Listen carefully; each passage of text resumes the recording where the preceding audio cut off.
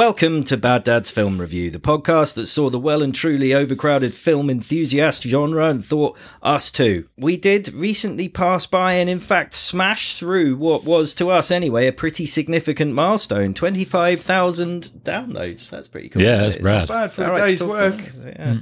It's not a lot to some. Sidey and I are members of a technical community on podcasting, and barely a week goes by where some mouth-breathing, humble-bragging true crime podcaster doesn't post a screenshot asking whether their podcast on true crimes involving the rape and murder of your dad, which has been released for 15 minutes and has 2 million downloads, is performing. But we were genuinely chuffed to hit that mark. Is this a good amount of downloads? Yeah. Oh, fuck off. Yeah. And we're chuffed to hit that mark, and we genuinely only once used an automated bot to which you publicise got us. back to. But I was so thrilled. I was run over by a steam engine.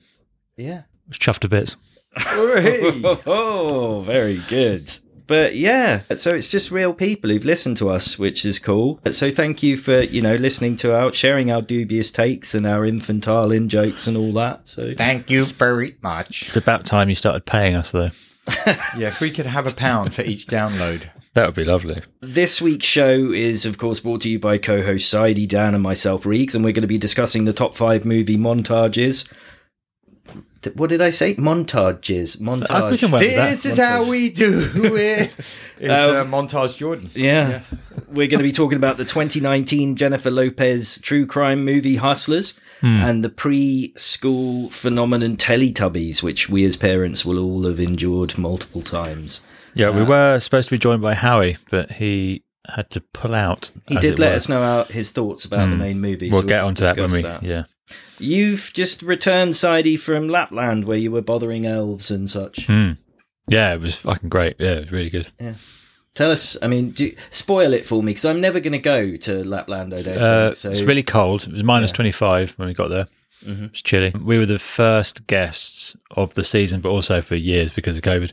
So when we got there, everything, like the snow, everything was just fucking completely immaculate. It was crisp. We met the big guy, met Santa. Yeah. He was real, so that was good. I drove a snow. Does it look good? Do you are there elves working behind the scenes in the where's the toy shop? Do they see that? And They don't see that, but you get I say the one we went to. Of course, it's the real one. So yeah, you get picked up by a reindeer pulling a sleigh, and you actually get in that, and you go off, and it actually started snowing while we were doing it. It was pretty fucking cool. Yeah, you fly in, and you land, and an elf comes out of this cabin in the woods type scenario. And says, is it a regular sized person, but are they wearing elf ears? Like your height? Yeah, you'd need to be. It was chilly. And then they show you inside, and you meet Santa, and then and that was all great. But then we got to drive snowmobiles, which was fucking rad. That was so much better. Yeah. So yeah, the big guy was there. My daughter had actually got him a gift, which was he was blown away by turning the tables. That's the big guy, fucking brown nose, trying to get on the good list like that. That works. Yeah. Smart. But there was one particular family on the trip who were complete cunts, so that was good. Yeah, not you wankers. guys. No, we were different set. No, there was. Tell us about the cunts. Everything is it is quite a lot of organised fun. So it's you're at this hotel. It's a lot of guests, so the hotel is full, and it actually isn't big enough to be able to host everyone for, say, meal times and all that. So it's all divided into groups, and you get a coach to wherever you need to go, and they say, right, this is the time. And they specifically said for that one, you can't be fucking late because it is all fucking divvied out time slots and whatever. So don't be fucking wankers. And another one, they were late for that, of course. And another one, the husky sledding one, they were like half an hour late, and it's like, you fucking ignorant cunts, get on the fucking bus. And kids were they awful. delaying you the whole time? Yeah, as well? yeah. Right. I would have fucking had them killed instantly, without a hint of fucking remorse. They should have been killed. Right. There's 13 what of them. was their when they turned up? What was their demeanour? Were they embarrassed or just? No, they just couldn't give a fuck. All right. Were Were they English? Yeah, they were English. They were, I think, all West Ham fans. The husky one, they were late because they didn't want to miss lunch. Get to lunch earlier, you fucks. Anyway, that's if they're West Ham, they can do what the fuck they like. They're massive. That's great. But the Thanks, side English people. effect of being away was that I did download. We had no Wi-Fi, I should say, so I had preloaded my iPad with a few films to watch when I had a bit of downtime. So I watched War Dogs Ah, I really liked. Yeah. Jonah Hill and Miles Teller one. Jonah Hill's got some crazy laugh in that. Yeah, I did enjoy that. And I also watched Sound of Metal. Oh, nice. I'm going to choose that one time. Good. Yeah. It's very good. Seen that one yet? I've not, no. Yeah, it's good. I'm going It's to good. choose that some week. And I've been also getting through, I've got a little bit left to go in it. The cop, the devil, his wife, their lover, and the gangster, thingy. the Yeah. thief, the cook. Yeah, and that's been good so far. I'm enjoying that. Okay, nice. I'm also tucking into He-Man season 2, which has been great so far. And Kevin Smith, he just won't leave us alone Yeah, on Twitter. I started Hawkeye and also have queued up but not watched. I was going to ask you, Dan, because I think this would be up your alley. The Beatles Get Back thing on Oh, the Disney Disney Plus. one. Some No, of that. I've not seen the Peter Jackson. Oh Yeah. man, I watched them. Oh, it's amazing. Yeah. Doing Get Back. I've seen that With clip. That clip is amazing. It just out of like nowhere, it just comes like fucking hell. I'm looking Talent, forward real to that. talent. I'm looking but forward forced to watching talent as well. He just makes it happen Yeah. out of nowhere. It's just That. Yeah, that is going to be well worth seeing. So it's out now, that one. Yeah, it's on all- Disney. it's all is on it? Disney, Right, yeah. okay. Because it was a few months ago. I'd seen the trailers and everything. Look tasty. I've been waiting actually for the Netflix documentary of the book I've just been reading, which is Beyond Possible: 14 Peaks, and it's about this guy Nimsdai Purja who decided to. It's just fucking crazy. Climb all 14 mountains over 8,000 meters in as quick a time as possible. The previous record was 7 years. He said he would do it in 7 months. Like literally, he goes up Everest, he comes back down, and then he goes up and Makalu, which are the mountains next to it. Within 48 hours, he's done all 3. I mean, people go up. What was the delay doing the rest then? So it was basically visas and travel and that kind of thing. Crazy. You know, it was just organisation. He could have done if they'd have just smoothed the path and flown in for. He'd have probably done it even quicker. It's had he nuts. climbed them all before, So or was this his first time climbing? It was his. He'd done some 8,000 meter mountains before. I think 2 or 3. He just found he was really good at them. I mean, he's a badass guy. Imagine that though. I'm really fucking good at climbing mountains as long as they're 8,000 meters. It's 7,900. I can't do it. Yeah, it's just incredible the achievement what he's done to show what is possible. Because basically, you would have said back in the 1950s when you know Sir Edmund Hillary and Tenzing Norgay are climbing Everest for the first time, what he's doing then would have been impossible. Of course, they've got different equipment. You know, they've got better suits and everything to protect them from the cold, radios and oxygen where they need it. But still, the effort to have gone and done that. Did you say this was a Netflix documentary? So this is a Netflix documentary. It's out now. And I'm going to watch that. It's really decent. But, you know, the other climbing ones we've seen, which I'd like to put here as a nomination, I think. So it'll either be this one or Free Solo. That was I've seen quite, that's brilliant. quite a documentary. Han Solo's brother. Yeah, that's right, yeah. Rick, you must have watched Yeah, it, well, didn't I had considerable man flu and I was down for a while. And Man down. and it gave me time to explore the Halloween franchise. And I started with number 1, which is just obviously an absolute masterpiece. And number 2, which I really fondly enjoyed. love number number 3, I didn't realise was a completely unrelated movie. Very bizarre, exploding. Oh, so it's not children's heads. Michael Myers. He's briefly on TV at one point. That's the Oh, only okay. connection. Never seen that one. No, I would recommend doing what I did, actually, watching them all. Then 4, 5, and 6, which explores this bizarre cult thing. 6 is terrible, but 5 is okay. And then it sort of reboots it with H2O, which I was saw when that I remember I went to the cinema to see it. It was pretty good. And that kind of picks up after Halloween 2. So, and then the one after that, there's 2 after that, which are both pretty dreadful. And then it goes to the Rob Zombie ones, and that's just awful, and I had to stop there. I But- never knew there were so many, to be honest. yeah, there are a lot, but I was trying to build up to nominate the proper rebooty thing, Halloween which Kills? I haven't seen. No, well, the one before that though. Oh, okay. I think it's just called Halloween again, but it's kind of a rebooty sequel different thing font. that was made in 2018, which I'm led to believe was pretty good. So I'm building up to watch that at some point. Cool. We had a top 5 of mirrors. last Mirrors. time. Yeah, we did. We did have some. Breachy nominated something, but only via the power of a GIF, and I don't honestly know what it is. Shut over here? No. Breachy, get back to us. Breachy. Get back to us Shall we? and inform us. That's Jake Gyllenhaal. That is. Breachy, we need closure on that. Mel, all the way from Australia, has done obviously the magic mirror from Mirror Mirror on the Wall.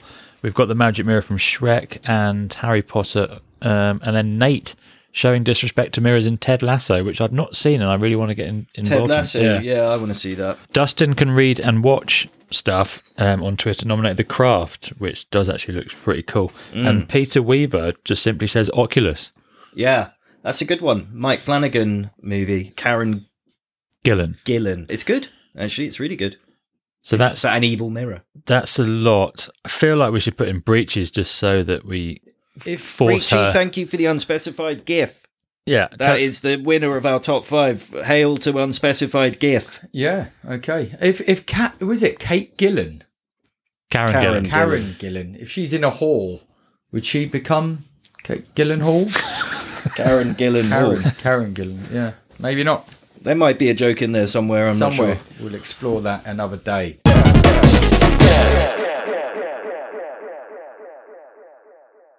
Did we have a top 5 this month, week, day?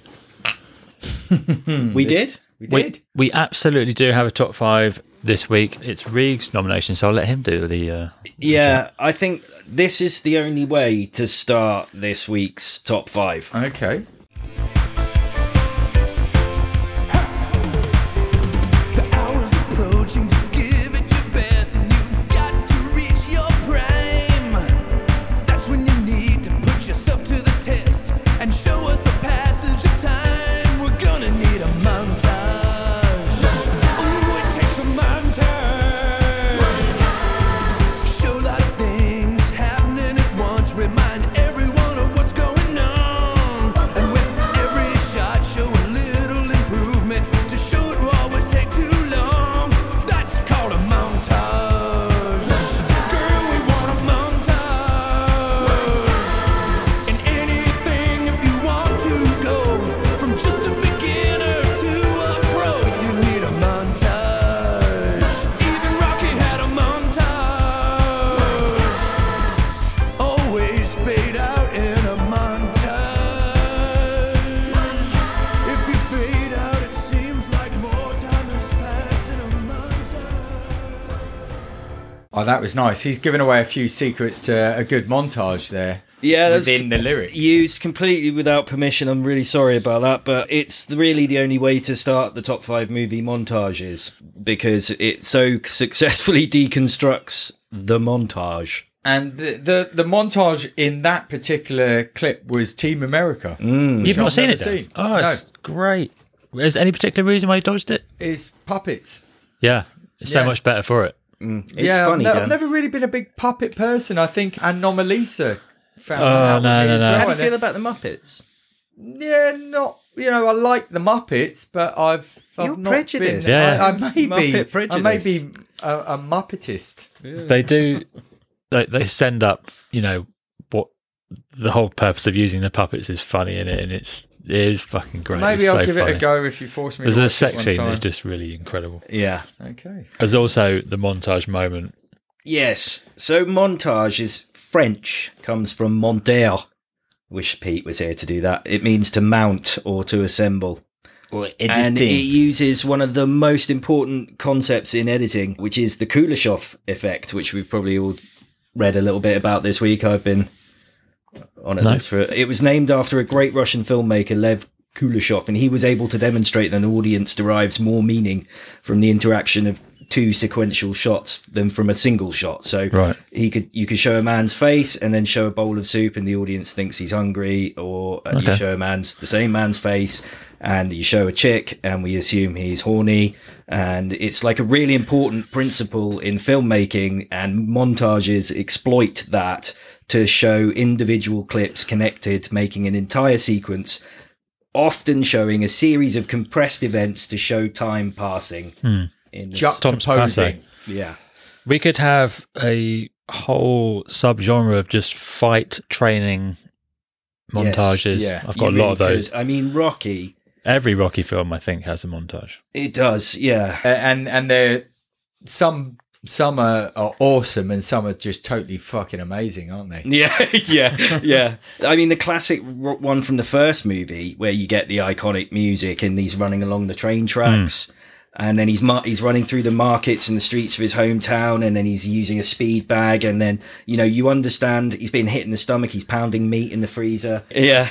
And you know he's getting faster and stronger, and the music is literally telling us that he's getting stronger. Fire. Well, not in this one, no. It's that one. That's 4. Yeah, that's 4. And 4, right, so Rocky 4, almost a third of its runtime is montages. I know I've talked for ages, but do you mind if I get into them? Because right at the beginning, we got 7 montage in Rocky 4. Right at the beginning, we get the Clubber Lang fight with Eye of the Tiger, and then it's not until almost halfway through the movie that you get the next one. After Rocky has agreed to fight Drago in Russia, he goes off to think about moments from all the other Rocky movies in his car. It's a good montage. I watched this film probably about, 2 months ago. It's still great. It's a great It plays montage. the whole album track of No Easy Way Out by Robert Tepper. Nice. 4.5 minutes of montage while he thinks about the previous movies. Then you get a few bars of Burning Heart by Survivor as they look for a farm in Russia. And then you get the first training montage, which is the brilliant one where Drago's in the lab and he's in the snow and the show, you know. That's a great montage, actually. Drago's running machine, where it's basically a cliff. He's got all the high spec devices, and basically Rocky's got he's got some snow and a log to train with. You've got the great shots of Drago's like smashing out his sparring partners, and Rocky's chopping down a tree with an axe. It's like, it's brilliant. And then after that one, there's one almost straight afterwards, which is the Hearts on Fire one. It's Vince DiCola did that one. Hearts on Fire. We were just listening to it before. It's written but with Joe Esposito, who did The Best Around, which was in the Karate Kid montage that we'll almost certainly talk about. Sure. And that's when he's training in the barn, doing the sit-ups and lifting the wagon. I wonder if they've got special montage people, or they just think, right, we'll do this. But Rocky 4 actually has someone called James Simons, and he's credited as montage editor. Yeah, I can imagine. It's such amazing. A specialist. Yeah. Kind of. So then after that, rounds 4 to 14 of the fight, 14 rounds of the big fight, they're all a montage as well. And then it ends on a montage with Hearts on Fire again over a photo. So there it is, Rocky 4. Well, montage. All the Rockies, really. I mean, they're all in there with some, as you pointed out, some fantastic montage stuff. I guess it's tough to follow that because it is the montage of the gods. It's amazing, really, isn't it? Got it all, yeah. But there's a good one in Bloodsport as well. I mean, I think any of these 80s films, they loved a montage, didn't they? It was very 80s thing. I think it must have just been going on. But you've got Jean-Claude Van Damme. He's Frank Dux, as we know. True story. True story. Stationed in Hong Kong, and there's just no specific tune in the background, but he's kind of smacking trees and bamboo and all the rest of it, getting fit and ready. It's got that 1980s martial arts theme, and we see Frank go from just an average martial arts fight at the beginning of montage to absolute ninja at the end of montage. That is the classic thing, isn't it? It's character development and Tanaka's his coach. That's but right, he sort of ties him up in some weird sort of fetish BDSM. He spread eagles him to see his dick. But he tenses his dick so hard that he breaks the whole machine, and is also awesome at kung fu or whatever martial art it is, not specified. It's Van Damme. He also has a similar kind of vibe going on in Kickboxer, which was the film that followed a year after. His brother is paralysed by a Muay Thai fighter called Tung Po. A friend of mine who's now a complete conspiracy nut, we used to quote this film a lot because it has some really cheesy kind of Van Damme dialogue, but the accent just takes it up to 11. It's fucking great. It's not a bad movie, this, actually. It's not as good as Bloodsport, but it is still very good. He is... again, has this sort of mentor, older, wiser, expert that mentors him via some sort of synthy kind of soundtrack. It's not as great as Bloodsport, but it's basically a carbon copy of exactly the same shit. Not very good fighter, quick montage, brilliant fighter. Yeah. Watchmen, the sort of intro. I really love the movie Watchmen. I think it's almost as good as, or maybe even better. I know that's heresy. I think the change to Doc Manhattan being the bad guy We've thing argued makes about more this sense. a lot. Yeah. But anyway, the whole thing's set to Bob Dylan's Times They Are A-Changing. And there's like a timeline of events that occurs in the alternate... Have you seen Watchmen? Yeah. Yeah. Yeah, Do you well, like you it? lent me the book as yeah. well, didn't you? The comic book, Yeah. which was really good. And you see how, it's this stunning sequence where you see how the world has been slightly different. You get the original Night Owl, the 40s version is punching a robber in the jaw, and it's got Batman's parents in the background, by the way, and that nerdy. And you get the Silk Spectre and the comedian and the aircraft, the Enola Gay, as it bombs Hiroshima with Silk Spectre on the side. And then you've got Doc Manhattan meets JFK. And then JFK being shot by the comedian, and you get the famous photograph of the flower in the gun, all the while with Bob Dylan crooning on Nixon being elected, and all of it is like this whole mini story setting up the world, all to the sort of 3 minutes of this. And Zack Snyder's done it a few times in his movies, those little montages to establish the world. I really like him. Well, that's where they're used best, isn't it? To just move the story along and to get big kind of plots into small spaces and just put it through that way. But not always like that. Sometimes it's just to build characters and things, isn't it? And one was The Breakfast Club, and they're all dancing along to a song, We Are Not Alone. And it's just kind of shows the friends now a little more comfortable despite their differences, as they've all been kind of put in detention on a Saturday. Well, they're all getting stoned, aren't they? and Bender's bought a joint to the That's right. detention, and Yeah. they're all getting hammered. And yeah, Is his name Bender? Have I just made that up? Is No, it I think it is Bender. Is his name? Yeah, and I mean, it's a great movie, that, and this is a good montage to go along with it. Bit of dancing, bit of rhythm, and well, it's they're in it ridiculous. as well. First of all, what's his name? Anthony Michael Hall, or whatever, is the one who was in Weird The clever Science. one. Yeah. He gets stoned and starts doing like racist black impressions, doesn't he? He's like, "Oh, chick can't hold his smoke," or sort of like. That's can we right, say yeah. that? Wow. Is that now me doing it? And then Emilio Estevez gets really high and breaks a door by shouting. Wow. That's in the montage, right? Yeah, that's right. Yeah. It's all kind of part of the thrill of being high, I guess. The Godfather is not immune from having a montage, and it's the finale where we're at the christening of his nephew, who he's going to be the godfather to, and the dude, the vicar, priest, whatever he's called, he's saying about the devil, do you renounce him? And then you have a montage of all the other different crime bosses being fucking executed Going on at the same time, isn't it? yeah. So it's showing you, two separate things. It's not a training one, it's a slightly different way of showing you his full descent or transformation into the Godfather. It's a powerful one. Yeah, there's lots of editing there, isn't it? That just kind of It's just crosses gun. over and Cut back, gun, cut back.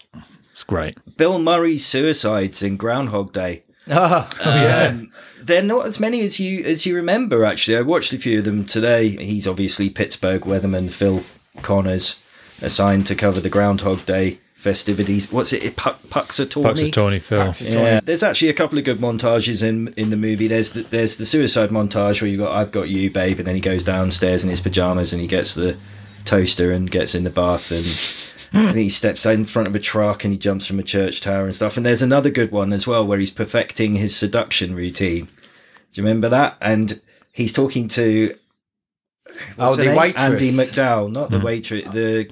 She works with him. Right, yeah, He's it's Andy talking. He's McDowell. chatting her up in the bar, and he asks her what she did at college. I think she said, "Oh, believe it or not, I studied 19th century French poetry." And he just goes, "What a waste of time!" And then it just cuts back to show that moment happening. Lots of good. And there's some other bits a bit like that. It's great. Brilliant. Dirty Dancing. Now, we were talking about this Yeah, earlier. we were just talking about it earlier. So I thought you might have had it on your montage scene as well. But Seen it. You've got Janny, who's a perfectionist and dancing, and you've got Jennifer Grey, who's Baby, and she's working really hard to be the stellar dancers by the end of the movie. And they've got this kind of sexual tension going on. Yeah. And it's a holiday romance. Obviously, Johnny is the cool kid on the block. He's the guy who knows all the moves, and she's just becoming a woman really, and she's with her dad and her mum and her sister, and it's a family thing. But she sneaks off to have secret dance sessions, and great montage. You've got that lifting up of the water, in It's the water the same and as the everything, Rocky montage or the other. It's like a fight training montage, but for being a really good dancer, right? Yeah, basically. We see the it's, character progression. That's or it. A whatever, and- montage will work in many ways, shapes, and forms, and it worked in this. This was a strong montage. I've got another movie with multiple montages. Yeah, well, it's only DOS. Anyway, The Royal Tenenbaums. Oh, yeah. We have an establishing montage which gives us the whole cast broken down. So you have Royal Tenenbaum himself as being broke. We see him being evicted from his hotel room that he lives in. We see Richie, his tennis career and its failure and his clearly infatuation with Margot. Eli Cash is shown to us as a successful writer, but he's very insecure. We've got Margot herself as a very secretive sort of character and has had many different sort of paths in her life. And so on and so on and so on. But my favourite one in the film is the Needle in the Hay montage, which is Luke Wilson's character, I forget his name now, Richie. Richie, yeah. He is clearly depressed, and The Needle in the Hay is the track by Elliott Smith that's playing over the top, and the montage is him just showing, he looks in the mirror, and he's obviously got his big beard and his long hair, and he starts to hack it off, and you see the mirror cuts to the sink with bits falling in, and then I think the lights quickly flash, and then it's blood, and you, without explicitly showing it, you know that he's slit his wrists. So it's another real powerful one, and the soundtrack, everything, it works really well. I mean, it's Wes Anderson. He's great with the montage as well. As a really good one in that movie. Another one where he does the background check on Margot as well. He goes through like her sexual history. Oh yeah. She's got a missing toe, hasn't she? Yeah. She started smoking when she was 12.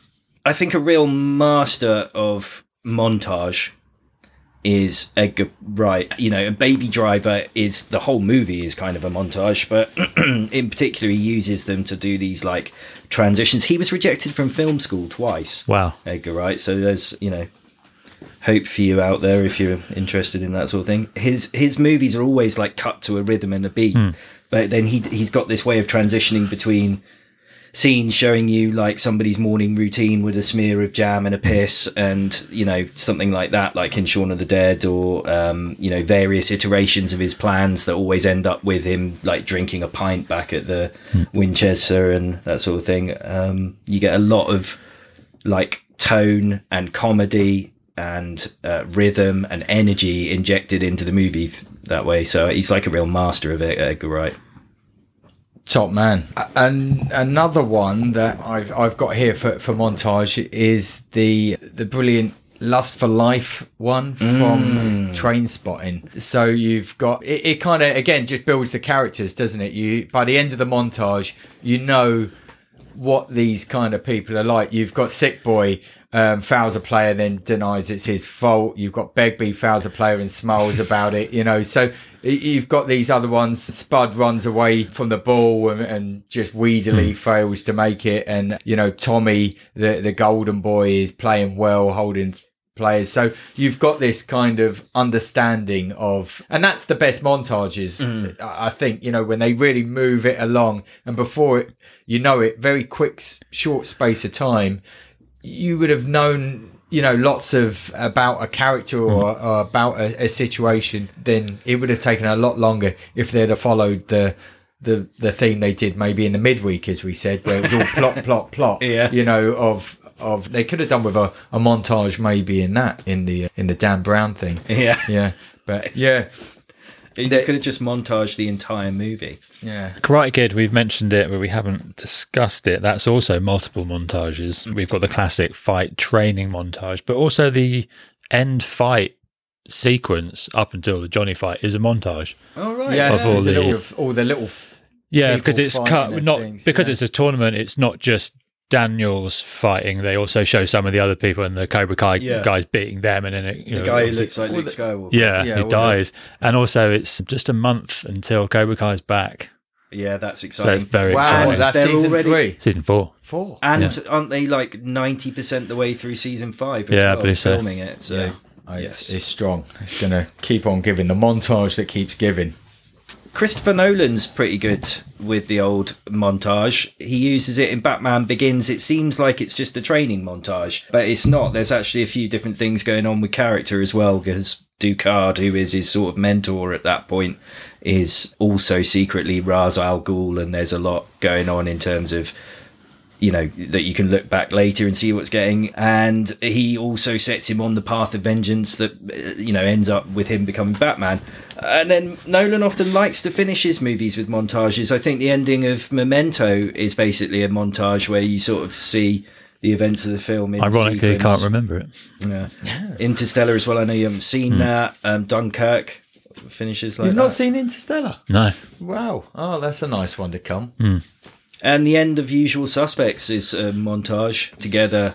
Everything over All the verbal bits kinks that went strolling on. out. Yeah. Footloose is my final montage suggestion, and it's when Kevin Bacon, Ren, is trying to teach Willard, who played by Christopher Penn, how to dance. Kevin Bacon's the new boy in town. He's Dancing's band or something. It's Dancing's band in this town. He can't believe it, so they all sneak off to a barn and that kind of thing and just dance. But, you know, there's some big bromance moments in this. Loggins, And isn't it? It's Kenny Loggins. And it's also Let's Hear It for the Boy by Denise Williams in this one, I think. So it's not that hardcore training scene, but it shows that kind of progression. It's a fun way. They're He's making relieving his stresses, isn't he? He's That's like right. pounding it out against the world as he. Yeah, and he's also making a friend in a new town and that kind of thing, teaching him how to, and he gets a little bit better, of course, and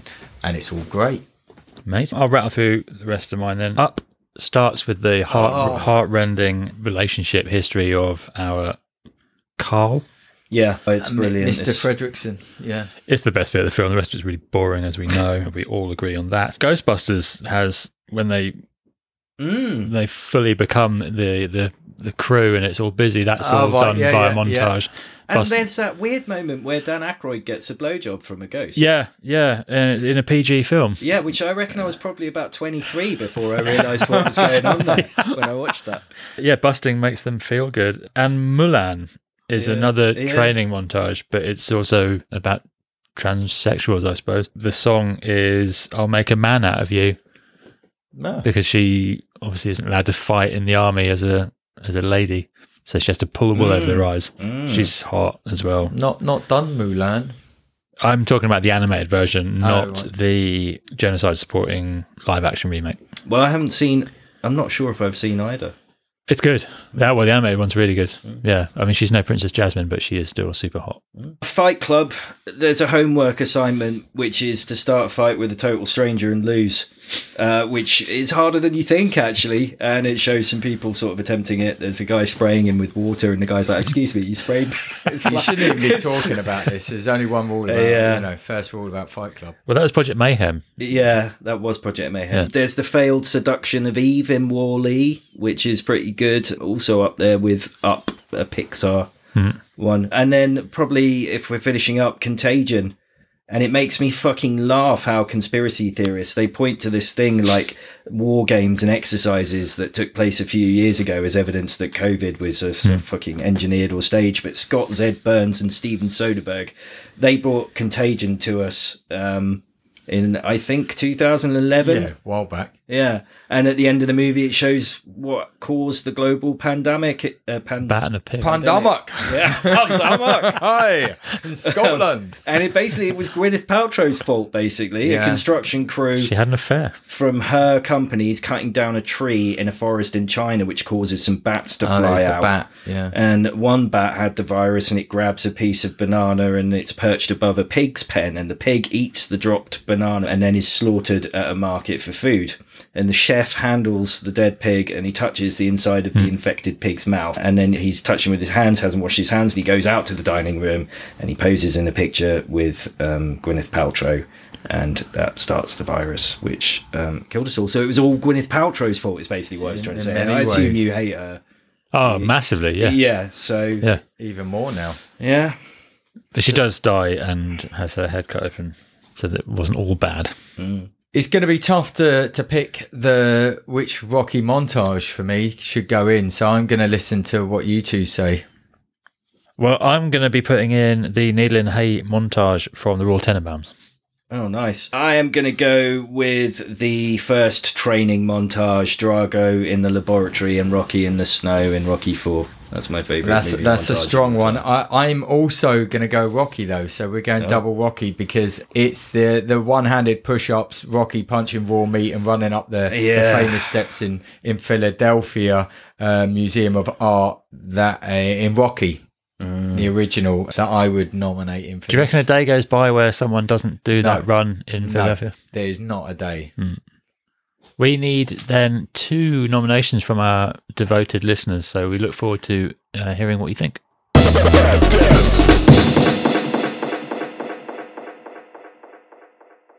I have supplied us with some cheese this evening. No jingle, though, I'm afraid. Just for the 3 of us. We've got some leftover cheese, but Dan, it looks a little bit manky in there, to be honest with you.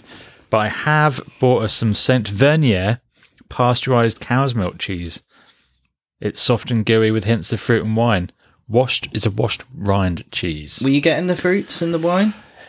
I'm not going to lie, it tastes just like brie, really. So it's nice enough, but it doesn't. Yeah, it doesn't have a real distinctive vibe going with it. Didn't we have one like that before? I think when I picked this up, I thought, I've never tried that one. Let's have that one. And when I read the thing out at home, I was like, pretty sure we have had that one. It's just the kind of flowered cup I recognise. And then Wookiee whole cheddar, because I know, Dan, that's the sort of thing you might enjoy. That was nice. Yeah, you gave me a little slice of that. Yeah. So that is... Mate anus of a Wookiee. Yes, exactly. And it's smooth and full flavoured with nutty. That's probably what the anus bit is, the nutty bit. Earthy notes from maturing in the Wookiee Hole's cave, which definitely sounds like a euphemism for something. So that's the cheese dealt with.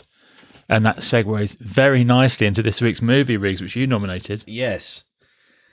It was Hustlers. Should we go straight into Howie's feedback before we get into plot, or do you want to save that to later? Oh, I don't know. Are you keen to get it out there? He hated it, didn't he? He fucking hated it. So it's the worst thing he's ever seen. Yeah. Both him and his missus really hated this. Yeah. She called it tripe. And yeah, he went big on it's the worst thing he's seen. I think 3 messages about how much he hated it, which is quite a lot. Yeah, and like over days of, it wasn't just all in a row. Yeah. No, he had time to think about it, didn't he? I have been recommended this movie by someone who used to listen to the pod, I think, and described it as only okay, which I think is okay. That's a step up from yeah. So it's a sort of true crime movie starring Jennifer Lopez. Yeah. Yeah. And it took place after the financial crash, mostly the crime part, but the movie starts before it in 2007.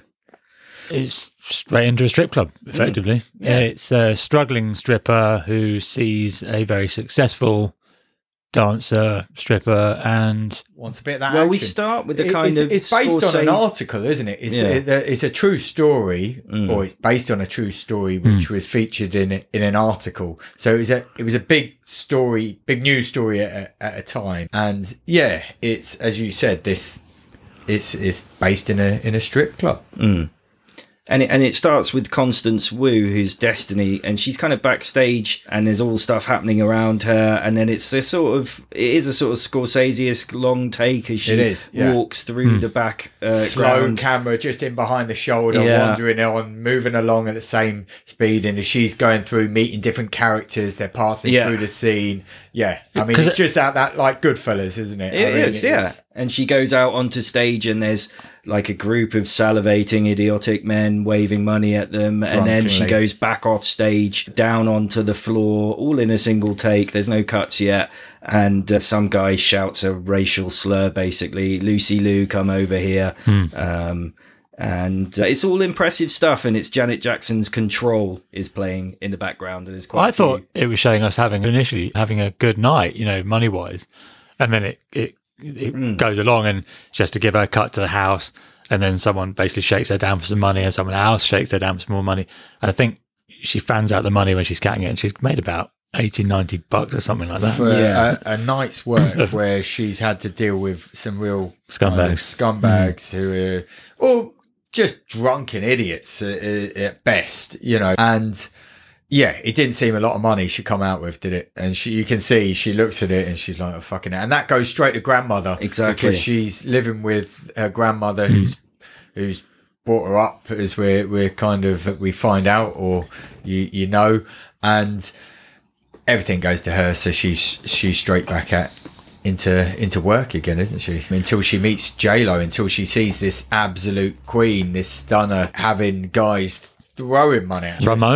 Ramona, yeah, and she's got this big kind of stage show where she comes out and we haven't seen Constance, or Destiny rather, perform as such, but we do see that Ramona, she does the whole pole dance routine. The guy's just fucking throwing bundles of cash at her on the stage. It is literally covered in money. There's people putting the dollar bills in her outfit, and as she walks off stage, she says to Destiny, doesn't money make you horny, something like that. My wife hated this movie. I think she certainly hated this scene, started playing with her phone straight away. It was the power of J-Lo's ass, because it was really a thing. But anyway, it is actually very purposefully and carefully shot from Destiny's perspective, not from any of the men in the audience. So although it is very male gazy because it is a stripper, J-Lo, she's 52 this year, I think. So she was 50. Fucking incredible, isn't it? She does look amazing. She's doing all this athletic shit, but the intent of the performance is to show it from Destiny's perspective, who is in awe of this powerful, enviable person. I think it does. And the camera she's a giant on screen, this powerful presence of femininity. So what I'm trying to say is the sequence is actually shot from the female gaze in the room. It would just be ass cracks and like tits otherwise. Female director as well, I think. Yeah. And you see J-Lo working the pole, and what she's doing there ain't easy.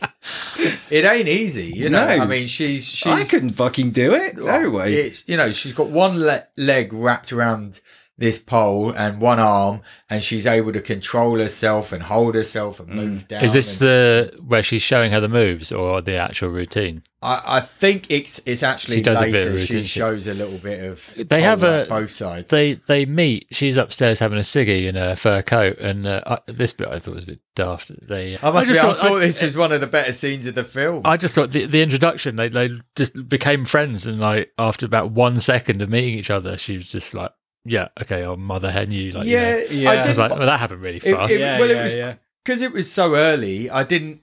You know, I just thought, oh, maybe that's the pace of things and how we're going to move through. And I can take it that she's just kind of opened the coat up for her straight away. And it's two girls on a cold, like, New York rooftop. And she's got the most warm looking legs and coat that she just wraps around. I never understood at all whether or not there was supposed to be a sexual element to didn't their think there was. relationship. I wasn't sure at that stage there, but no, there isn't. It's very much almost a mother-daughter kind of relationship where she's just taken her literally under the wing. Yeah, you know, in the coat. There you go. And she's going to show her the ropes, doesn't she? Yeah. And we get a kind of montage, really. We don't see ropes. No. But she tells them how to make money out of which are the right guys to dance for. Oh, she educates her in, you want them how to exploit the men. Yeah, you want them drunk, but not so drunk that they can't sign a check. All that sort of stuff. Who the right ones. Guys with a wedding ring are good. She's extremely streetwise and knows exactly the power of her position and how to work. And you know, I've never been to many strip clubs, to be honest, but the ones that I have been to, I've always had that feeling that the girls are very much in control, you know, and that they know what they do a lot more than I. You've got to go into a strip club. No, you know, everyone knows that it's completely transactional. Yeah, you know, but there'll be idiots. You see it in this where they just fall for these girls and they're giving all their money away, and that's when you get in trouble. But I've been to a few in my time. Had some good. I've never been to a strip club. So, but what? I've never been to a strip club until I went to one. Have you had a chick like do what they do in this? With no, I've never had a lap dance or anything like that. Well, Thailand's the only other place that I've been to, and you go down, you know, in Bangkok. There's a couple of famous roads that are the red light district, and I walked down there as a kid with my folks, right? You know, well, they've got all shops and everything on one side, and it's just, you know, bars and everything going along on the other side. So it's kind of unavoidable, and it's all very much part of the the life and the culture and the jobs and things that people do out there. But yeah, anyway. So all of that's going to get cut. J-Lo is, I don't know, I sort of, and especially when you see her home life later on, that she had been a sort of victim. She had to fight her way up, and now she was at the sort of top. She was, a single mum. I think she said there was some former glories that she'd been a centerfold, and now she was, I don't know, touring or just going around different clubs and making some money.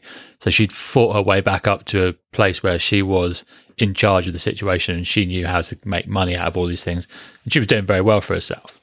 So she had all the know-how that she was then going to teach Destiny, how to make a few quid, and you'd get a few montages them of them doing really well. Champagne's flying everywhere. At one point, we see Cardi B and Lizzo also making an appearance. They're bonding over vibrators and boyfriends and boob jobs and stuff. Yeah, and Usher comes to the club, and that's when every single girl's got on stage to dance for Usher, and it's all fucking going mad. And then it straight away goes to the financial crisis of 2008, and it all fucking shuts down. All their fun is now fucking gone. Well, that's their well, clients, the story isn't as it? well is being told to Porter. Yeah. Julia Stiles. We cut back, don't we? The film kind of cuts, so very early on this is from an interview, and 2008 financial crisis hits, and a lot of the people that were spending big bucks in these strip clubs and everything are suddenly out of work, out of business. It has that knock-on effect to everything, and we're not really shown a huge amount about those people, the men who were in the strip clubs. They were kind of faceless Wall Street idiots throwing you get a quick ridiculous the guys on sums the of money bottom around. you see a fat guy who's like just a bit nervous and so you won't get much out of him. Then you get the middle guys, and then there was what's the actor's name? I can't think of his name. He's the CEO guy, and they show him he doesn't come in through the front door, only through the back door. Street, and then he goes in this. That was Frank Wiley or yes, that's it, Wally. From Pulp Fiction. Yeah, he goes in the special elevator that goes up to the room that's got the only room that's got no cameras, and they're the guys they really want. There's not a lot of really sexual stuff happening, I don't think, is there? It's not like blowjobs and stuff are being handed out by the strippers. The lap dances are more the girls together in front of the men. Bit of and cock it's just action unbelievable. later on down in the line.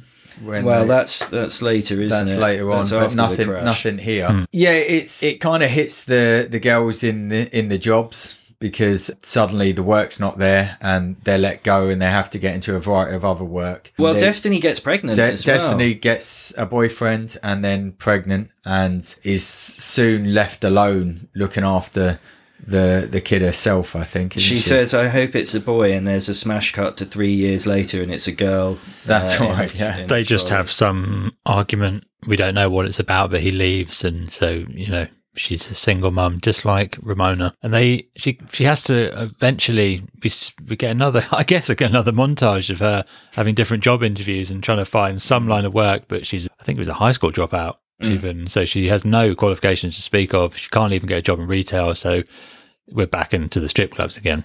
Yeah. Yeah. And lo and behold, she bumps back into her old mate Ramona, the matron. Oh no, she bumps into the matron first. Mum, did you see which her? Is played by the actress Mercedes Rule from The Fisher King. Fisher King, who won her Oscar.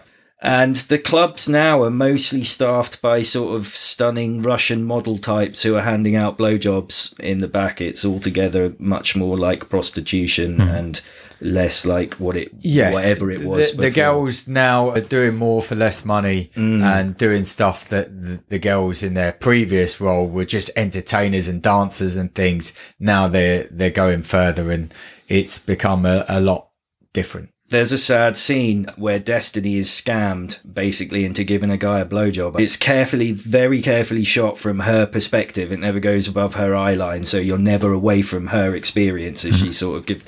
And then she finds out later that he didn't give the money that she had. So she's really sunk to rock bottom, I think. She's had this. Yeah. He says, oh, 100, and she said, we're not supposed to, and he says, okay, fuck it, 300, and then she cuts to the interview and she cries, and she's saying, I wasn't till after that I realised it was just 220s or something like that. Yeah, so barren. It was, and she's actually also talking to this, I think, around this time in the diner again with Ramona, and they're starting to hatch a plan on how to get more money and start hustling. Ramona's Which is been the working film. at like somewhere like the Gap or something, like folding clothes. And, That's right. Yeah. And her boss is a real asshole and won't let her have time off to go and see blah, even though she's organised a shift. So, you know, Yeah. they're all. He was they're such all an working- asshole, wasn't he? That was a guy. bit, He was yeah. like, "Do I look like, you know, one of those guys? Do I look like I've got? No, he you says, work for free was or I the something?" father or something? That's And then- right. Yeah. No, so It it's was like, I the it's not my father, so problem. why should I give a Yeah. fuck? Yeah. So You they're say all that to someone It's making just minimum nuts. wage or nothing else, and they've got limited options. So they decide to come up. Well, Ramona comes up with this plan, doesn't she, to go She's got a little fishing. vial of stuff. Well, just before that, it starts a bit not as bad as that because she calls it fishing, and she wants to get guys drunk and bring them back to the club, get them really drunk back at the club, so that they max out their Oh, card. yeah. They're doing shots and they just sling their head back and Yeah. throw the drink over the bar. Yeah. Yeah, and yeah, it kind of starts off with almost like, oh god, you know, if they have when you go to these places, they try and get you drunk, don't they? I mean, you know, they're not with the cost of the drinks, to be honest, but I mean, they're always buy the girls a drink and whatever it is, so the price of things go right up, and they know obviously get the guy drunk, he'll spend a bit more money, and eventually, you know, if the guy's really happy, if he's on drugs or he's doing coke, he's spending even more, and so encouraging that was probably in their mind, and then going that next level was starting to drug the guys. Yeah. And they're working off their old client book, essentially, people that they knew before the financial crash, bringing them into the fray. They're giving them ketamine. And MDMA. And then so ketamine to knock them out and MDMA to make them happy. Yeah. And we see the state of some of these fellas. They're in a bad way. Well, they're both completely monged out, but happy and smiling and handing over their card or their. Well, they're getting the card out even and just waving in front of him, and he's sort of gurning, going. "Oh, Well, yeah." it gets worse and worse, doesn't it? It's an extra step each time. Where before it was, you know, There's a scene of them making it's like baking between a mother and daughter, but they're making ketamine and MDMA, and they're both fucked on the floor. It's quite funny. There's we treated a couple of, you know, the morning after the night before, where they're obviously getting phone calls from these guys saying, you know, fuck, I didn't want to spend all that. You know, you think you've I'm done getting me here. texts on my phone saying I fucking spent too much. She's really ruthless now. It's just like, well, you know, what are you going to do? Call the police or Well, she's tell like, your you were wife? having a good time. What are Yeah. you talking about? Blah, blah, blah. Don't you remember? And a lot of the time, the men are too embarrassed or ashamed to do anything or about it. shouldn't have been there in the first place, Yeah. maybe. So yeah, they've But business is booming again, and they are making some serious do you dollar. Know, do you know how much they were making? How much? So What is this from the article? this is from the article, Right. and it's not from the article actually. It's from an interview Right. of one of the guys that had been scammed, because it was all over the news in America, and you know the news, the 24-hour news programs had picked it up. So one guy got $100,000 charged on his card in one night Jesus. at some club in. We do actually. JLo does. She's on the phone to someone and she says, "Yeah, max it out to 50."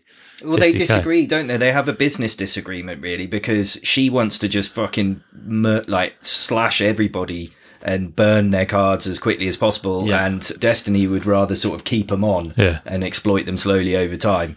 Yeah. Milk them a bit. That's right. Yeah. But it is good. Business is good. They have a really successful Christmas. They've hired a load of other. Yeah, business is so good. They need some extra Yeah. bodies. So there's what were the names of the girls? Mercedes. Well, they're franchising. Basically, they start to realize this is so good, and they can't keep. And other girls, I think, cotton up. So you get the sisters. There's one scene, isn't there? Oh, my sisters are coming, and then you get They just march down. It's like an Power attack walking. squadron, you know, Yeah. flying in Yeah. to take them out. 3 gorgeous women just coming to join their 4th gorgeous mate, who's chatting to this lucky guy, who's thinks he's lucky. He's about to get drugged and robbed, Yeah. because that's that's kind of what happens, isn't it? Each time The morality of it is never really discussed in any detail. It's just, this is the crime. Well, it is that's justified.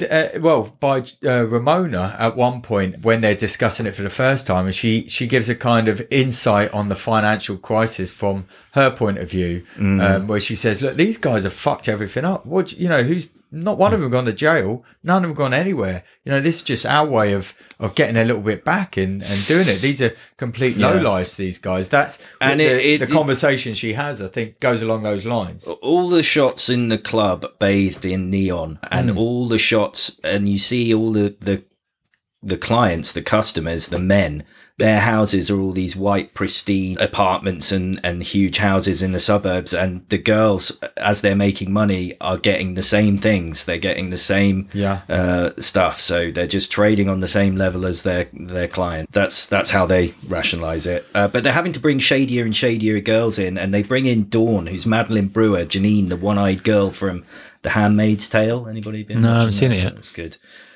She's reckless and just asking for trouble, if you ask me. But well, anyway. they start getting girls that have just come out of jail or have a drug history, basically fucking liabilities when you're trying to do a hustle and you're trying to get somebody, because the operation itself is, you need to be quite subtle. So they get the 4 girls, 1 guy who's just lucky to be there. Can't believe a beautiful girl's sitting next to him. He's just an everyday Joe, but maybe had a good week and feeling a bit confident, having a couple of drinks, and they just kind of, descend in on him, get him drunk, drug his drink, get him into a taxi, spend all his money. And this is... Well, things do go wrong for them. There's one night where Mercedes has got a client and he's jumped out of the front of the window and he's missed the pool. Well, this is getting hairy now, isn't it? They've taken a few more risks and they're taking people home rather than going to the clubs, because they're trying to cut the clubs out of it. Yeah, they had made an arrangement with the nightclubs to whatever was spent.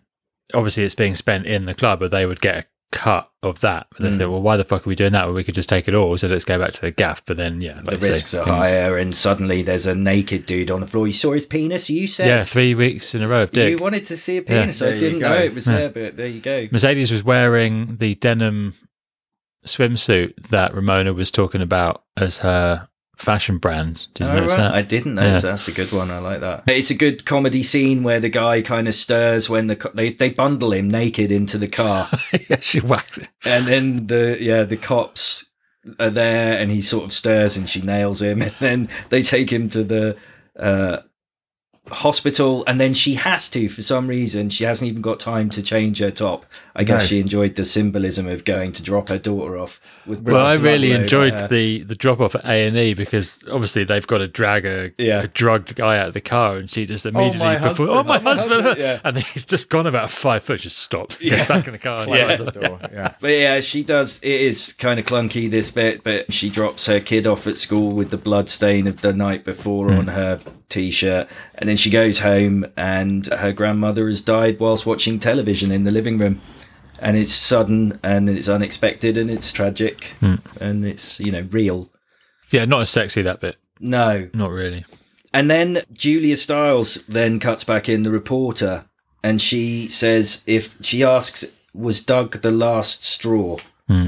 Is what she says. And then his name was bleeped at first. Do you remember that? Yeah. Which I didn't understand. No, I don't. Yeah. Because they do go on to, I don't know whether they said the real guy's name or something. Or when it, maybe for the article point of view, they were just saying that names were protected or something. But Doug was a client who was actually a really nice guy. He'd had a rough deal, not so rough that he couldn't go down to, a strip club or something and go out with a load of girls, but he didn't maybe deserve what had come. He'd had a low on confidence. I think his wife had left him. That's right. And he was trying to cheer himself up, and they lost his job. Well, he lost his job because they spent all the money on his corporate card, and I think also his mortgage was. You hear him plead and says, "Oh, can you just credit it back onto my debit card, because that's where my mortgage is going from, and I can't afford to not, pay my mortgage." So that's pretty barren. You start to hear the actual consequences of what they're doing to people. Yeah, and Doug then feels forced to go to the police, and Well, he's already been to the police Yeah. because he's recorded the conversation, and Destiny has almost admitted her guilt on it. And then at the same time as this has been happening, Dawn, the dodgy one-eyed handmaid who was caught being dodgy, she's been flipped, and Yeah. she's wearing a wire now and trying to trap Ramona and Mercedes and Destiny. And they are all eventually caught, aren't they? It's another montage. Yeah. Yeah, J-Lo Ramona is done outside the ATM and lets the kind of money flutter away, and apparently that happened as well. That Oh, really? That was a scene. It's playing that Lord track, which I do quite like. The police tell Destiny that they'll take her child away unless she Destiny's cooperates. child. Yeah. So, and they offer her a deal, and she takes it, and she explains that to Ramona outside, and the answer is why? Because motherhood. And she kind of understands. They kind of hug it out, don't they? They don't sort of fuss and fight and things like that. I don't know whether it went like that in real life. I think remember listening to somebody saying it didn't go like that. It wasn't quite like that, but they didn't get on. You know, She got probation, didn't she, Destiny? they didn't Yes. get the sentences. The probation for 5 years, Yeah, same for Ramona, wasn't it? and I think for Ramona. And then the other ones were getting like weekends, spending the weekends in prison, and then, Yeah. which I thought was really weird. I'd never heard of that. No, I Spending hadn't either. weekends in jail. Yeah. Yeah. But Destiny calls up Julia Stiles' journalist character that I cannot for the life of me remember her name, Elizabeth, and she wants to know a bit of what did Ramona think of me. Did she ever say? And she said, well, I only interviewed her once. And she said she'd wanted to keep her most valuable possessions because they've obviously taken everything. And she has a picture of Destiny. She's got her grandfather's like war It's got something or other. patch or something, Yeah. And yeah, no, you're right. and she has this cherished photo of Destiny. So she did actually have a genuine connection with her. And it sort of ends with Elizabeth saying you should reach out to her and actually reconnect. Because, Well, I think that's where it kind of that they had obviously had a blue and hadn't got back together, and but maybe there was light there. You know, maybe it could be, and they would have had a blast at some point. You know, I mean, with all this kind of going on, it's there's from the girls' point of view. They're, as they've justified it to themselves through the financial crash and the people that they're doing. I imagine it for some of the people in some of the ways, it would have been easier to justify than some other than men like Doug and things. And Destiny seemed to have that conscience all the way through the film that meant that she wanted to draw the line a lot sooner than Ramona, who was just going to push it until something bad was going to happen. I mean, potentially the guys could have been worse. They could have died, one of the guys. Well, that was the way it was headed, really, wasn't it? Yeah. That was what they were showing with the guy who fell out the wall. we know that Howie didn't get on with this, but how did you guys feel with this movie?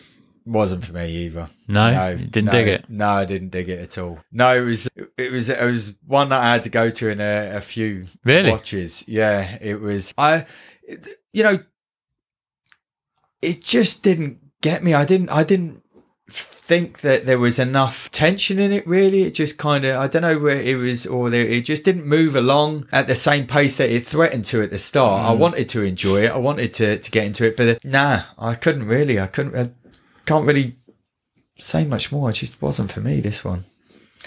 It's probably a 6 or 7 out of 10, really, for me. That I did like it. I thought it was interesting because of the argument that it makes about female empowerment, right? Which is going to come around a movie like this, but it's always going to be hard to make a case for a movie like this being about female empowerment. But they refer to themselves only as dancers, and this is a movie with basically an all-female cast, written by a woman, directed by a woman, based on an article written by a woman about a bunch of real women and it's a kind of story that you mostly see with men, this crime thriller. So, yeah. For me as well, though, probably a 5 or a 6 out of 10 for me.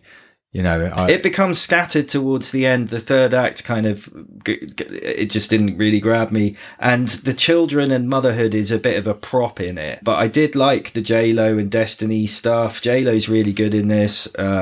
and the crime stuff is interesting. The way it's done. J-Lo, good. Yeah. Well, Yeah.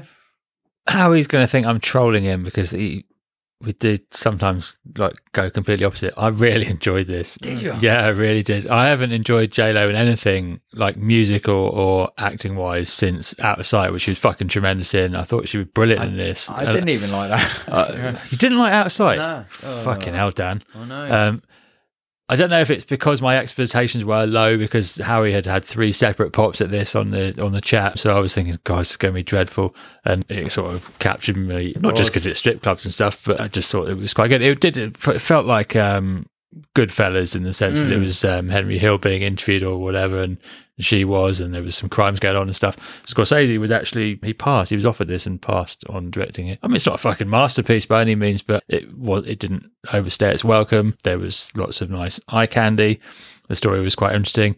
I've been to a few strip clubs in my time, and you can when you picture yourself and you know that the girls are coming up to you, oh, hey, what are you doing? Do you want to dance? Oh, you're hearing a bachelor party fucking sound. They're thinking, right, dollars, cash. When they see it. So you can kind of see how, how the whole thing works, from the dancer's point of view of that you are the cash cow and they're going to fucking try and make money. That's what you're there for. Everyone understands that. So yeah, I got a kick out of this. I enjoyed it. Sorry, Harry, I know you think I'm taking the piss out of you, but I'm not. I did generally. And the missus as well, she really enjoyed it. Did she? Yeah, she did. Okay. Yeah, no. Yeah, to be fair, I pretty much agree with everything you said there. Bit of a struggle for me. Didn't really get into it. I appreciated that there was some good acting performances. Even the story in the article, I thought were interesting enough. There was a little bit, maybe not enough, and I know that it wasn't this kind of film, but the fact that the morality of what they were doing and things was questioned a couple of times, but it wasn't that kind of film. They're all in it, they're all going for it, and it was interesting because it did remind me a lot of the time of The Big Short when we were watching, I guess, because of the themes and stuff being the same. And then it was Adam McKay and Will Ferrell were the producers on that, and Adam McKay directed The Big Short, I think, and Will Ferrell was producer on that, same as on this. So. Cardi B, we mentioned, she had I guess a cameo sort of appearance in this as a stripper, but she was a stripper and she did admit to doing this sort of thing, illegally drugging men and exploiting them earlier on in her career. Cardi B did that? Yeah. Wow. Yeah. And Lizzo was in there? I like Lizzo, actually. I think she's quite funny. The scene where they're cooking up the drugs and they're passed out is supposed to mimic the twins in The Shining of the dead bodies, the way they're laid out, which is kind of interesting. Right, okay. Yeah. That was. I mean, there were good scenes in this. I thought when Destiny meeting J-Lo on the rooftop, I thought that was a really good scene. I know you mentioned it earlier, and I thought that bacon scene was good as well. Some of the dance scenes when Usher came in, that it looked a great night and. To his own music. The whole part of the movie where they're exploiting guys and it's getting worse. And, it's comedy and tragedy and all that sort of stuff going on. That's all really good, that stuff. It's just I think it bungles the end a bit. And the motherhood thing is a bit underdeveloped a bit between them because I didn't fully understand their relationship other than instant mother hen, you said. Yeah, Scott Walker on the soundtrack as well, so that's always a good sign. I listened to that track today, though. It was a difficult listen. Maybe you got to be in the right mood. The budget for this was 20 million, so this got the green light eventually because they couldn't find a director for it eventually. The what's the name that wrote it, directed it, and it was done and dusted in about 6 months. I think it was a quick production. Job done. Yeah. So budget was 20 million. I was wondering how much J-Lo would have made for this because she was showing a lot of skin, and I was thinking about when Halle Berry got her boobs out in Swordfish, and she got paid a hell of a lot of money for that. And then the budget being 20 million, I thought maybe did she get her boobs out? J-Lo? Not in this, no, but a lot of skin on show. Yeah. She was in fine form for any age. For the age that she is. 52 now, I looked it up. She's 52. Yeah. So, like 20 million for the budget. What do you reckon? Well, I reckon J-Lo is probably taking some of the percentage, and I don't normally look, but I know that this was a winner. Oh, okay. Was it? There you go. 158 mil. Decent return. Big winner. Yeah. Yeah. Her music is fucking dreadful. I really, really hate her. Yeah, I'm not a massive fan of her, music or acting wise, to be honest. It's not like, oh, there's a J-Lo film, I'm going to go and see it, or there's No. a J-Lo. I've not seen. Kind of Is it thing. The Cell? It's, You think that's quite good, don't you? Well, yeah. Bonkers, but Yes. yeah. Outside, You're Wrong Dan is brilliant, and I'm No, back on just board never now got because on with it's. U-Turn is really good, and she's really good in that as well. You seen that one, Oliver Stone? Yeah, It's, yeah. it's really good. So I'm a fan. Yeah, I would Dan say and I'm a Howie fan. not- I'm more convinced of it than the more you talked about it as well. Yeah, I mean, it takes on, again, an interesting story. I just don't think it does it that well. So let's say that it's a draw, 2-4-2 Yeah. against. Our devoted listeners will have to let us know what they think. Yeah, Peter could give us his opinion on a pod when he comes back Yeah. and settle it maybe. It'd be interesting to hear what some of our female listeners thought of this movie, if they've seen it. Yeah, If you haven't, it's on Netflix. Check it out and then let us know what you think.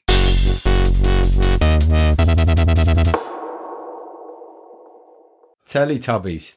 I'm amazed it's taken us this long to get round to Teletubbies, but was it you who nominated In the Night Garden, yes.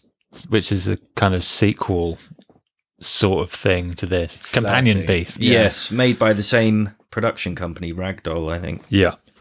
But this is the original. The multiple BAFTA award-winning Yeah. Teletubbies. That If every you don't know parent what has seen. Teletubbies is, then you've probably been living under a rock. Everybody knows what Teletubbies is. And yeah, how many awards is this one?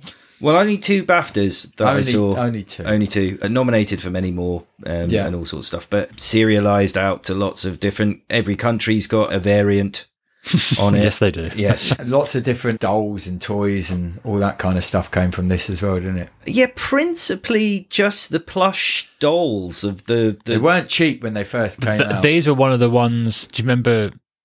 I don't know if it happens so much anymore, but there was a time when there was a toy that you couldn't get at Christmas time. yeah. And the 1 year it was these.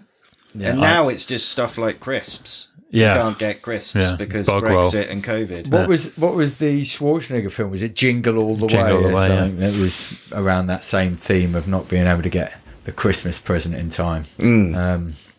Not quite at a Christmas edition. Not yet. This one starts like many of the others with the individual tubbies sliding down the slide. 4.5 minutes before we got into what this was, which I guess is the same in every thing.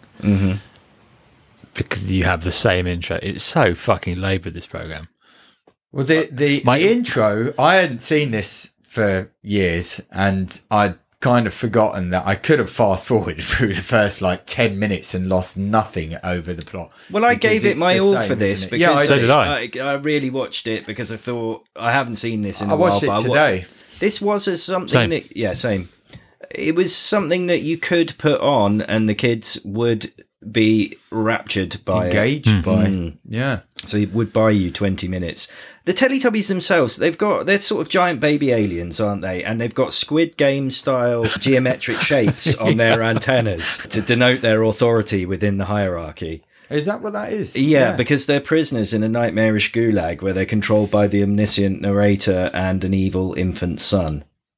They're potentially biogenetically engineered slaves. Right. Yeah. They don't come across that way. They're all kind of happy, laughing. Are and they, though, joking. Dan? Are they? Because there's an eerie noise in this one, and then a giant paper wind turbine outside calls them to do its bidding. They Well, have their stomachs go funny. don't Well, they? yes, exactly. Their antenna light up, and then their stomachs receive a scrambled digital pattern, don't they? Like a telly on their tummy. Then they blow on each other's tutor.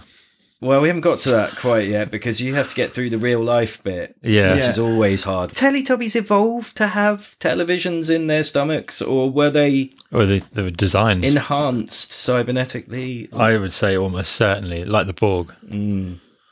We're told about stuff. Chinese New Year. Yeah, I just, By I did- Jonathan. I glazed over a little bit of this bit. Oh, no, well, It was Jonathan, you're Yeah. right, yeah. I've got it. So it was Jonathan and his brother Howard Yeah. and his sister Chloe, I believe. They're all there having fun as their uncle Tommy, shook the dragon's head. Yeah. and they're all having fun. You learn Yeah, because it was 1997. This is going right back. Right, And it Chinese New Year, the year of the dragon. They gave a lettuce to the dragon. A good luck lettuce. A good luck lettuce. Didn't know that. It must have been, I guess. Guess so. Yeah. Yeah. And the evil son smiles. The Tubbies have done well. Do you remember, Riggs, if you cast your mind back to 1997, that was our last year at secondary school Yes. at Victoria College. And in the sixth form changing room, the art boys, so like Tim LeBrie, Elliot Dawes, Yeah, yeah. Mikey Rain, they would record this, and then we'd all be watching like Goodfellas or something. Like Larry would be on the the fucking VHS TV thing in bed, and the art lot would come in and say, "No, fuck that lot," and they just make everyone watch Teletubbies. Nice.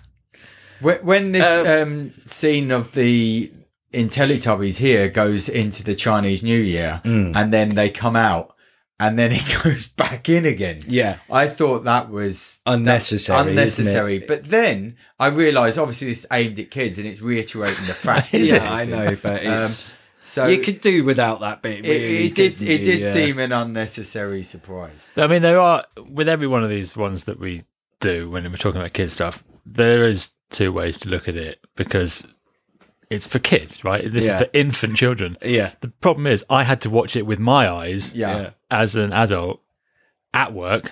JP doesn't listen to this, with no children there. So it's like fucking torture. Yeah. And the worst thing that I do, but I do it every single time, is check how long it is. And I was thinking this would be 10 minutes, and it was No, 20. it's 20 minutes, yeah. And it takes so 24. long to get into the bit. So I'm like, where's the fucking Chinese New Year bit? Like, they're fucking rolling around on the floor and making Yeah. stupid noise at each other. Yeah. And then I started to look at them and determine, they are slightly different looking. Yeah. They're not just the four, just different colours. Their faces are slightly different, and one looks a little bit more like a dog, and blah blah blah.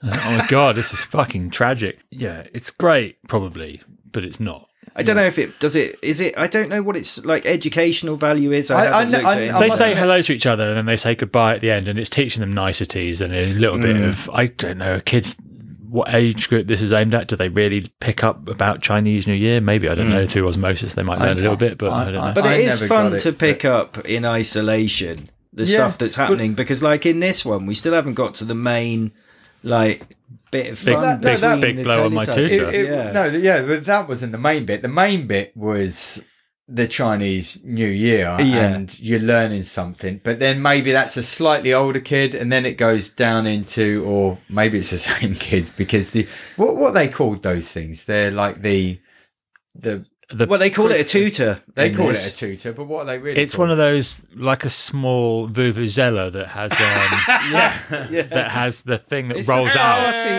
that like that inevitably thing. breaks the second time you Is use there it. no Yeah. word for that in English? What is that? It's like a dunno. party Party flute. horn. Horn. In this, they call it a tutor. You can kind of picture the thing. It's that paper thing on the end of a horn that that kids all blow curled into, up. and it rolls out and it goes. Well, it just materializes from nowhere, but the omniscient narrator, because the Teletubbies do live in a fully deterministic universe, because the narrator knows everything that's going to happen just before it, and they can interact and listen That's to him. the adult, is it? Well, it's just the voice, Yeah. isn't it? So the tutor appears and the flowers shake and ask, "What's that?" And then Poe arrives on her scooter and finds the tutor, And doesn't she actually- blows the tutor. Doesn't see a it. big blow on the tutor. It is. It's enormous as well. It extends as long as she is high. Yeah. It's a Um, big old tutor. and she laughs, and the evil baby agrees who- in the sun. then who comes? Is it Lala turns up. No, Lala. They come in order. Lala, because it doesn't want to give it straight away. No, Oh. she's happy to hand it over. It's fine. It's all happy. They, No. they manage to see it out. Yeah, don't they without do. coming to blows or anything. Well, they get into giggle fits, and she blows on the say tutor, for and it blowing goes for the bigger, tutor. and they collapse to the floor in laughter. The tutor tickles the bum. It tickles its bum. Yeah, it it tickles toots. Lala's. Yeah. It blows and toots all the way across the hills and everything, and, And it then goes through about four television sets. Yeah. Yeah. And then the narrator says about, they decide to give it a very big blow, and both of the tubbies just laugh Yeah. as if they can hear it, and the blow's funny. And then they blow it, and then it gets Tinky Winky's bum. And Tinky Winky, I think, is the one that was a gay icon, isn't it? Is that I don't know. the purple one with the Right. triangle symbol? I think is also associated. That's with, definitely a Squid Game. It's like yeah. Spice Girls. Do you want a Teletubby height fact? Yeah. Yeah. think I'd never paid any attention. I kind of thought they were all the same, just different colours. They're all over 6 feet tall, What? and the people Poe? playing them are all under Even 6 Poe? feet tall. Paul, Under, yeah. Paul, Poe, the red one is 6 foot 6 inches. Lala, the yellow one, 6 feet 5 inches tall. I would have said that Poe was the smallest. Dipsy, the green Yeah, one, I would've- is 8 feet tall. Yeah. And Tinky Winky, the purple one, is 10 feet tall. Wow. So- Terrifying. So then the rabbits that go around are those giant fucking rabbit, that breed of giant, because otherwise they would be fucking... I've got the name of the cross of the breed if you want it. Yeah, I do want it. It's the Blanc du Bouscat Vienna Grey crossbreed of rabbit. They are enormous. Yeah. Wow. And the area that they live in real life, the people that owned it got so fucking fed up of people going there that they flooded it and basically turned it into a reservoir or a lake. Wow. How many people were going there that they needed to flood their own land? Yeah, it's called the Wimpstone in Warwickshire site. And yeah, there were just fucking loads of trespassers and people going up there. So they fucking flooded it and turned it into a lake, which I thought was quite good. Originally, the Tubby phone was going to be able to transport the Tubbies to the real world, putting that as a potential crossover with the Matrix, which would be nice, wouldn't it? It's voiced by Jane Horrocks, Yeah. the phone. Remember her? Yeah. Little voice. Yeah, right. Yeah, of course. I mean, I don't think I'd recommend to a listener to watch this, but If it was you- okay to revisit it and remember the kids. If you got little ones and you want 20 minutes, then this is And popular. they made 367 episodes. It's a lot of 20 there's- minutes. You There's could- one per day. You could effectively bring up your children if you just sit through this, through all the Endlessly episodes. looping. Yeah. Is there a spin-offy thing called the Tiddly Tubbies? Get fucked, there isn't, is there? I do believe so. Yeah, they were in the Revival series. Names are Mimi, Dada, Bar, Ping, Ruru, Nin, Duggle D, and Bipumbi. That's way too many. They got their own animated spin-off series in 2018. I can't believe you just know all this off the top of your head. Yeah, I know. Maybe we should visit that at some point. Riggs has alluded to it already, but the Sun Baby is actually a demon. Is this official stuff? Yes, Canon. people Well, it often throughout the program it screams at the Tubbies, sometimes in annoyance. people see a demonic visage take over the baby's face as it expands just for a second right before it explodes, thus sending a subliminal horrific image to the children. There's definitely something a bit weird, isn't there? There's also a Harry Potter connection. Yeah. Yes, of course. Yeah, go on. Dumbledore. Well, no, both came out in 1997. The antennae on the head of Tinky, Winky, Dipsy, and Poe are the three symbols, when combined, that create the Deathly Hallows. Yes. Hallows Yeah. from Oh, that Harry Potter. Is that Quidditch then? That's that. Well, it's That's fucking it, we've fact. won. It is amazing. One episode was so terrifying, the Seesaw episode, which had a lion and a bear made of moving cutouts, that they had to withdraw that one because it was too scary for kids. Yes, I saw that. The shapes on their head, I just thought Squid Game the whole way through because of the shapes on their head. So, and then the masked, whatever. Were there always the live television parts in Teletubbies? It was regionalised as well, I think. So if you were in Spain, you'd get Buenos dias, donde está el ayuntamiento, or something, and make more sense, I guess, to them. The original Tinky Winky was sacked. was it drinking? His interpretation of the role was not acceptable. I'm proud of the work I did. I was always the one to test out the limitations of the costume. So I don't know. Candidates. What does that mean? I don't know. Fucking hell. Candidates for the Metropolitan Police Special Branch were asked to name all four Teletubbies in the entrance exam. Well, you've got to be... Well, if You know- you were a parent, you'd know it. It That was seems to really just to unfair. test the breadth of their knowledge. Simon Shelton, who was Tinky Winky, said in 2013, "We used to receive a lot of fan mail from kids and parents. I suppose we're a bit like the Beatles." I love it.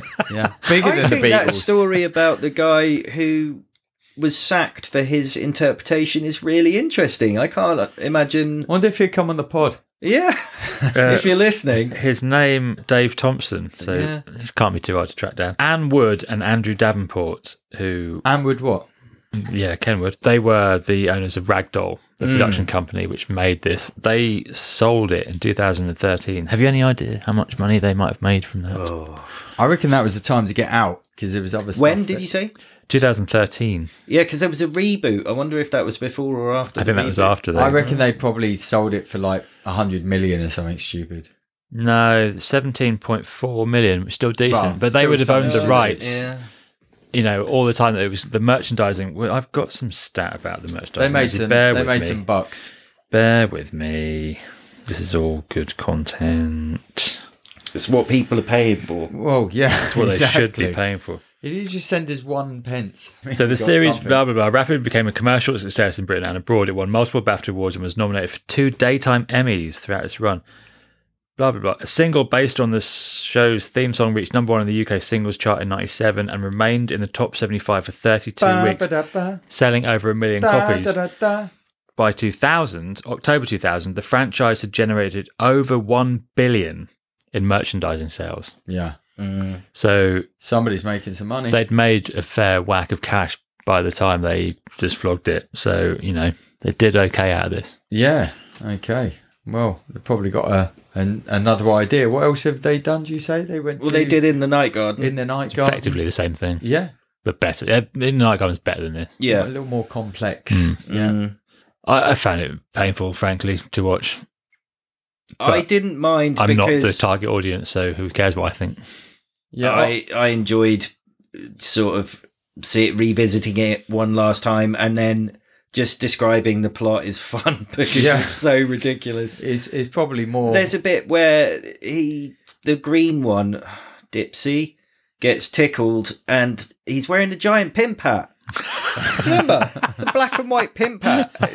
So he must be about 11 foot tall with that fucking hat on. And the way they just kind of fall about laughing over the. You can interpret everything in different ways, and I'm sure when they're making it, like, well, let's do this because you know you can effectively do whatever you want and have a laugh behind the scenes at what your anchored meaning of it. Kids aren't going to pick up on the same stuff as you are, but I quite enjoyed the real life bit the first time round, but then the second time round it felt like a punishment. I think it's still a useful parenting tool. yeah, it's definitely got. You know, it obviously works for real young kiddies. I watched it with my daughter, and Today? she must have hated it. She was 9. No, she sat there and just She right with she it? just kind of, because it's just easy watching, you know, and there's something happening. I would have thought and she would find it too infantile. For, you know, Well, normally she would, Yeah. I think, but we just sat there and we watched it, and she didn't. Fair enough. You know, it's just. I wonder what Howie preferred, this or Hustlers. He'd have to watch 6 episodes of this for it to be the same length as Hustlers. Yeah, so. that's fair. Okay.